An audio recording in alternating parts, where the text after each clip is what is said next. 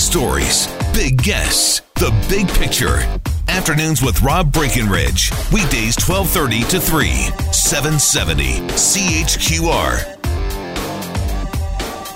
Interesting piece in the Edmonton Journal last week from Paula Simons with a headline, "From Social Justice Warrior to Holocaust-Denying Hate Monger." That's quite a journey.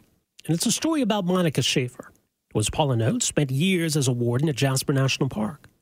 Was an environmental activist, a spokesperson for the Jasper Environmental Association. She was a musician, a violin teacher. She was a perennial candidate for the Green Party running in federal elections in 2006, 2008, and 2011. But sometime after 2011, she made a big shift. In 2016, Schaefer posted 2 videos to YouTube, one in German, one in English, outlining her argument for why the Holocaust is a fraud. She calls the Holocaust the 6 million lie, the biggest and most pernicious, persistent lie in all of history. Thus, she is a full-blown, full-fledged Holocaust denier, and should be, and certainly was, shunned. In the wake of the video, the Green Party ejected Schaefer from its ranks. She was barred from participating in various Jasper area cultural events. But in Canada, the only real penalties Schaefer faced were those of social exclusion and ostracism. It's a different matter in Germany, where Holocaust denial is a crime. And when Monica Schaefer traveled to Germany to visit her brother, who was a notorious anti-Semite himself, she found herself in a country with very different laws. This past January 3rd, she was arrested for inciting hatred and is on trial now.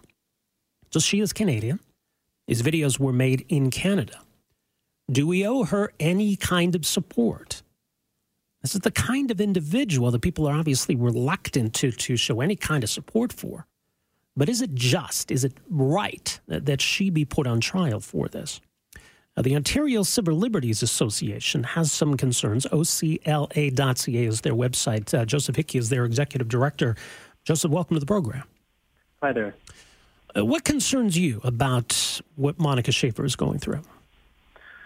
Okay, well, international law is crystal clear. States must not imprison individuals based on their opinions or beliefs about historical events. Okay, this is in paragraph 49 of General Comment number 34, which is international law. It's an interpretation of the International Covenant on Civil and Political Rights, which Canada has ratified. So the German law in question is a clear violation of human rights. It's a clear violation of this international covenant.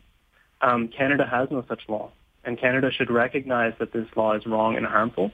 And we've asked Canadian officials to recognize this and intervene to rescue Ms. Schaefer from prosecution and imprisonment for expression of her beliefs.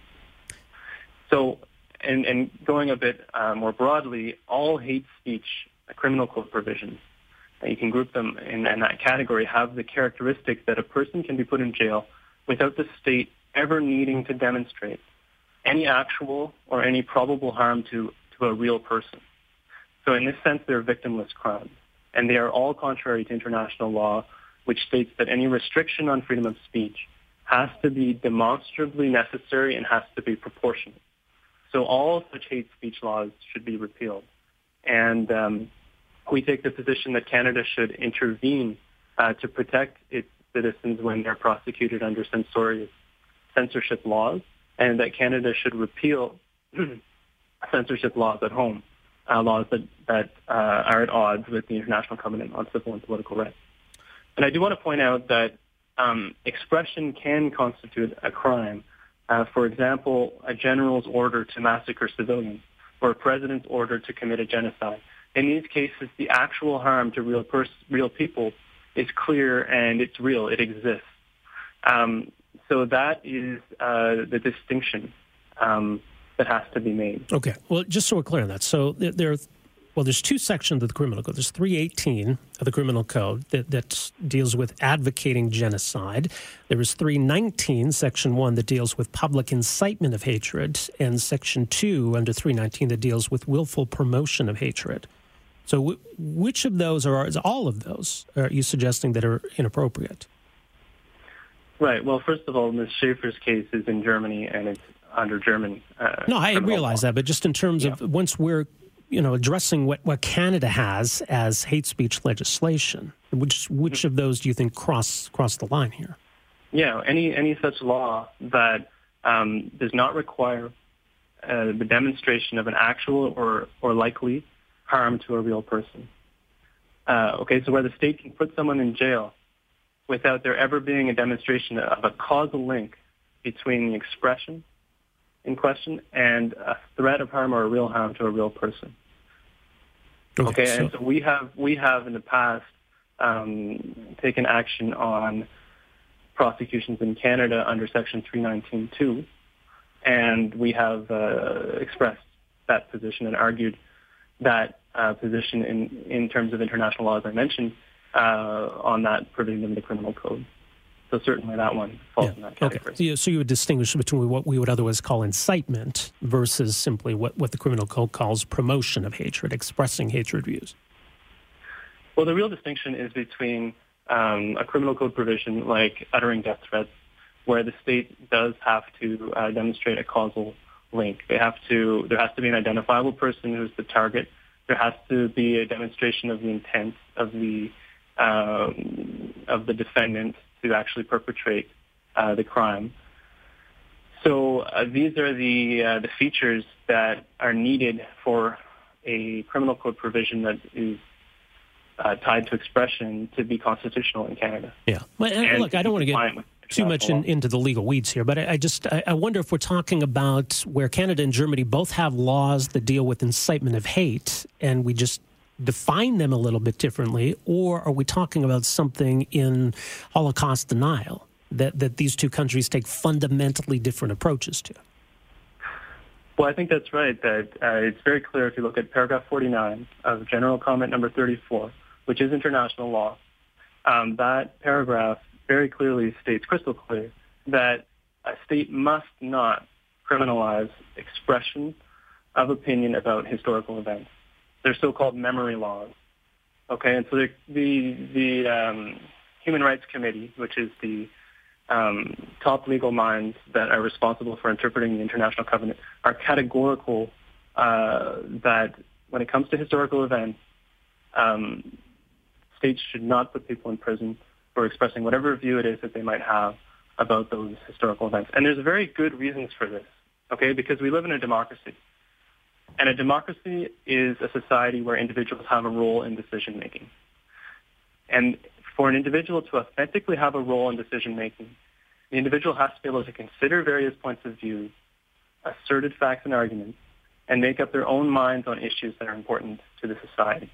So any law that silences some form of speech harms democracy because it removes the possibility for individuals to hear, consider, and debate all views, whatever they might be. And on the other hand, it teaches individuals to accept the view of authority, be it institutional or otherwise, if the individuals are living in a society that is censorious. So a society is not a democracy if it censors speech. So these are very fundamental, very principled reasons to oppose censorious laws consistently, regardless of how controversial or taboo the expressed views might be. Right. And that's the position that we take. Well, and I would agree with that position. I think we do a bit of a disservice, though, to the issue by referring to Holocaust denial as a mere opinion of a historical event. I mean, saying the moon landing didn't happen is an opinion on a historical event, a position that implies and very overtly suggests a global Jewish conspiracy to invent and perpetrate a lie is no mere opinion on a historical matter. Look, whatever the expression might be, if it has no causal link to a threat of harm or real harm to a real person, then that law that criminalizes the expression is in violation of the International Covenant. Canada has ratified that, so Canada should be proactive and should stand up and defend its citizens when they are jailed or prosecuted in foreign countries under such laws that violate the covenant. And that's true across the board, whether it's somebody who says something blasphemous in a country where blasphemy is a crime or insults the president in a country where that's a crime and they're a Canadian citizen. Canada should intervene and should express how wrong those kinds of laws are for society, for a modern democratic society. So your objection is about the German law and the fact that she's Canadian. Is it relevant then whether she made the video and posted the video while in Canada or if she had done so in Germany? That's not relevant. That's an ancillary point. The point is that she's a Canadian citizen. Canada should save citizens from criminal prosecutions based on foreign laws that violate international law ratified by Canada. Right. I think it would be relevant in the sense that if she had gone there and done that knowing what the law in Germany is, it may be different. But, I mean, you make a point of noting it in your letter that the video was made in Canada. So I just wonder why you cited it. As I said, the important point is that Canada should intervene to protect its citizens facing criminal prosecution based on foreign laws that violate international law ratified by Canada. All right. So intervene in what capacity? What should the federal government do here? So we've asked the ministers of justice and of foreign affairs to closely monitor this case, to recognize that the prosecution is in violation of international law, and to intervene in any way possible to bring Ms. Schaefer back to Canada. All right. Well, I don't suppose it's going to happen, but maybe there's a reason why it should. OCLA.ca, and folks can read the letter more in this case there. Joseph, appreciate you making some time for us here today. Thanks for this. Okay. Thank you. Take care. There you go. Joseph Hickey, Executive Director of the Ontario Civil Liberties Association. Maybe an unpopular opinion, but I think they make some valid points of principle here that as odious as Monica Schaefer is, and yeah, it's pretty bad. She's a Canadian citizen on trial for something she did in Canada, for something that is not against the law in Canada. So that's not insignificant. I think people are willing to give Germany the benefit of the doubt, given, well, that it's Germany on this issue. But that doesn't necessarily make it right. Now, the other point they raise, by the way, is that this video was made in Canada, was published in Canada, and in a story, July 15th, 2016, the CBC even embedded that video in its story. Now, no one's suggesting that the CBC is trying to perpetrate this ideology, but it's a way of telling the story.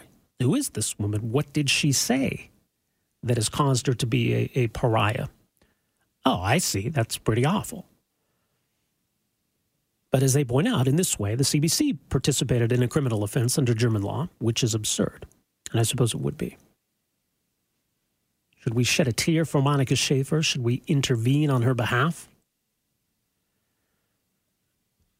This text here says, no, Canada owes her nothing. 403-974-8255. We are back with more right after this. Afternoons with Rob Breckenridge, starting at 12:30 on News Talk 770 Calgary.